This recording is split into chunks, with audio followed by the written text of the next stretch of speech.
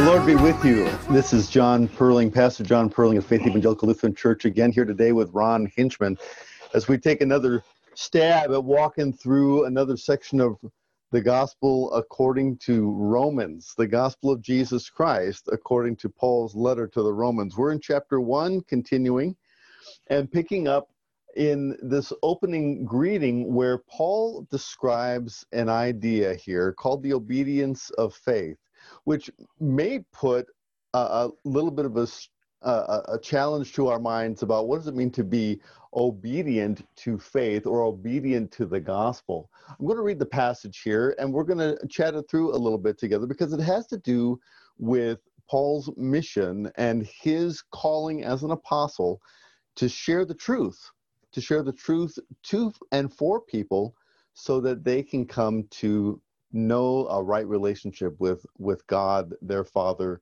through Jesus in the power of the Spirit.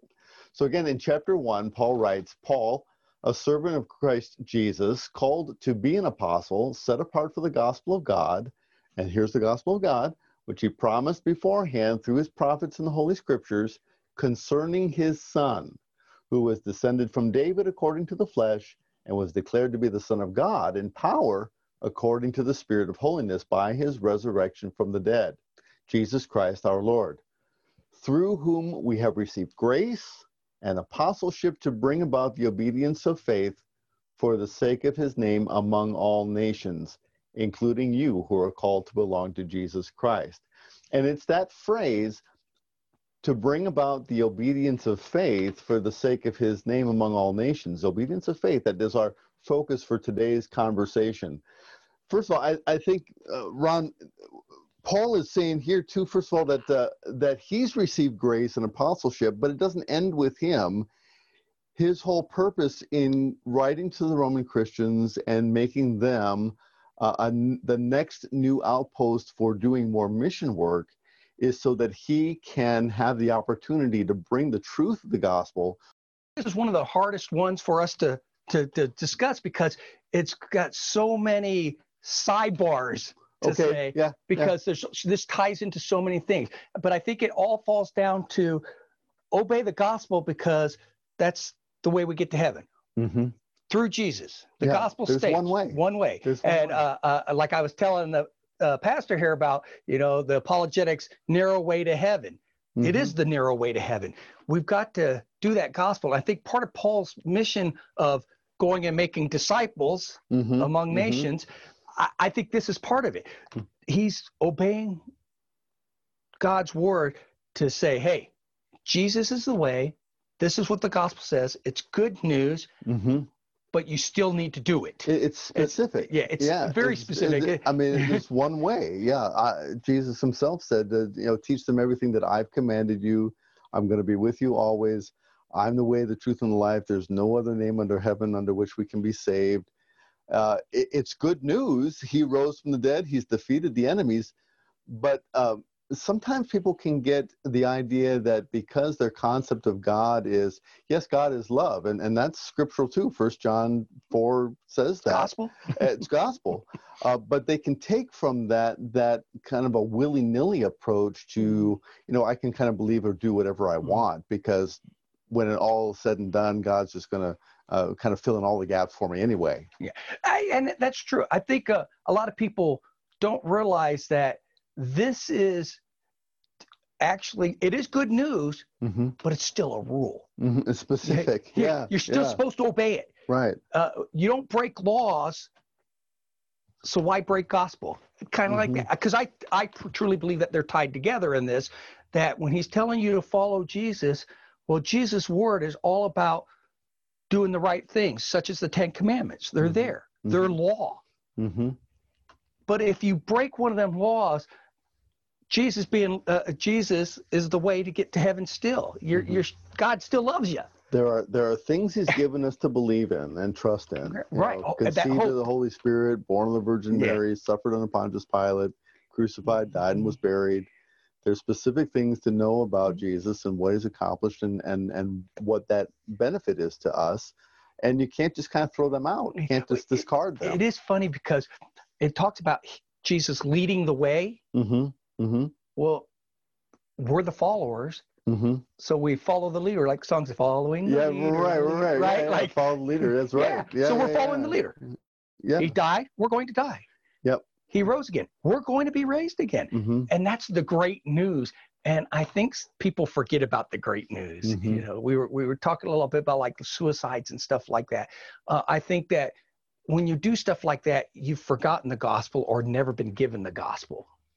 You know, That's that loss of hope. Yeah, the loss of hope. Yeah. When people commit suicide, it's a permanent solution to a temporary problem. Well, the gospel is a permanent solution. A permanent solution because Jesus rose from the dead, and that guarantees my future. Yeah, it does. You know that there's an end. Mm-hmm. So, you know, I jest, and when I always tell people, oh, another day in paradise. Well, heck, I woke up breathing today. Mm-hmm. That's a blessing from God. Mm-hmm. And that's another reason why we should follow it. Mm-hmm. When you have those great things that happen. Are there going to be bad things in your life? Of course they are. But that does not take away from the gospel that Jesus saves. Jesus died for us, died for our sins, and we're going to heaven. And like it says later on, it doesn't mean we got to keep sinning so we get more gospel, the gospel abound. But it does say that, you know, to obey the gospel is to accept that good news for what it is. Good news. That at the end of it all, there's only one great thing going to happen. We're all going to be with the Lord. And he's that's pretty darn good news. Yeah, he's guaranteed it. So I can kind of bear up because of that, with all the different things that happen as kind of evil happens and the challenges happen. Our attempts to kind of manage it, keep a handle on it. Sometimes it overwhelms, but we have the promise that God puts an end to that in the resurrection of the body and in the life everlasting. And the guarantee of that is already happened because Jesus already rose from the dead. How do you get people that absolutely cannot accept the gospel? They're all about the law. They're not about the gospel at all. Yeah. What can you say to those people? But you know, you point them to the scriptures, but they're, I guess, hard-headed, or same with the kind of those individuals that are like, well, we're just going to be warm dirt anyhow. You know, they're non-believers. It's really hard to get them to accept the gospel, but you got to try. And I always like this. They say, well, is Jesus really going to come? I said, hopefully in my lifetime, hopefully while I'm alive. But if I'm not, you know what? At the end of the day, we all die. The Bible says we all die, but we're all raised. And so it's really hard when you find those people that don't want to accept the gospel. And that makes you follow that road more by pushing the gospel. Yeah, I think people do not want to appear foolish. I think people want to feel like they're being serious people, taking things seriously. They don't want to. People get fooled by all kinds of things, from telemarketers to sales that turn out to not be sales, and they don't want to be sold on something that isn't real. And so they're sometimes skeptical of promises that sound too good to be true. But the gospel is not a promise that sounds too good to be true. It's a promise from God that's guaranteed in the life, death, and resurrection of Jesus Christ. And it's not $19.99 a day. It's zero. But it's 100% at the same time, 100% of you. Right.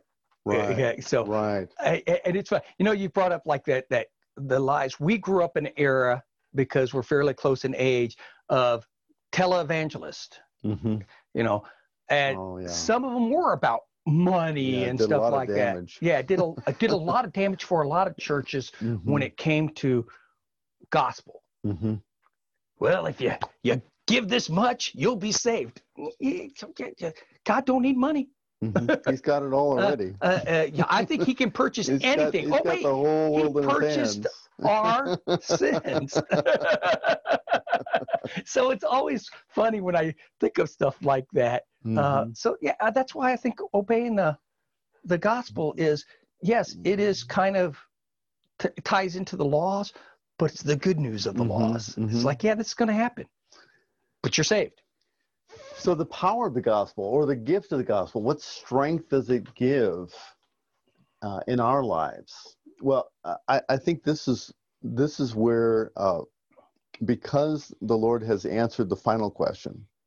The Lord has answered the question of what happens to evil, what happens to me personally, what happens to all of us in Christ when we get to gather around his throne and celebrate life with him in the new creation. That means that my life now is filled with that purpose of leading and guiding and gathering people to come and follow and trust and love him as they love one another. Right. And there's a strength that provides deep roots so that when evil comes in, when evil crashes in, it doesn't uproot you, and it keeps you strong, it keeps you nourished, because the love of God and the truth of God are feeding you from the ground up. And I think there are a lot of people that do miss this gift, the gift of life and what's to come. If you have a birthday gift and your grandma gives it to you 3 months early and you open it, you get to experience that gift all the time, up until your birthday even, and past. Well, with the gospel, those people that don't open the gift until they're on their deathbed or whatever, they've missed out on so much of that gift. That gift of, joy, laughter, sadness. Those are gifts. People are saying, wow, sadness gift. Well, sadness teaches us. Sadness shows that at the end of the day, not everything's perfect. But the final gift is everything's perfect. Yeah. So we got to have those struggles. And through the gospel, you overcome those struggles. And I think that's what we do. That's our gift in our life, is that at the end of the day, we know we're saved. And every day with the Lord is a day that has joy, even if my experience of it is up and down. Whereas every day without the Lord is painful. It's got no hope. It's just one more damn day after another, over and over again. Eternal pessimism. Yeah. You'd be a very pessimistic person all the time, all the way up to your death. I think that drains a lot from your soul. Is like I said, we all have bad days. That's just part of life. But at the end of the day, we have a great gift. Jesus died, he rose, and he showed us the way. We're, like we said, following the leader. That's what we're doing. We're following the leader. In a very pragmatic way, too, if I know that my service is to the Lord day in and day out, then my disappointments with people don't have to matter. Right. I can overlook, I can forgive, because what's primary, what's feeding all of that, what's directing, what's aligning everything is my relationship with the Lord. And my relationship with people, those things are a matter of opportunities. Those things are a matter of teaching moments. Those are never going to define me in the way that my relationship with the Lord is going to be defining me. Right. And that's the part of following the gospel. Jesus is defining us. Yep, his word makes it happen. Well, hey, thanks for sharing this time with us, because this gift of a faith that has both a content and a form, promises that we can rely on, things that the Lord has told us that will carry us through not only this life, but the life to come. A real gift. We'll see you next time.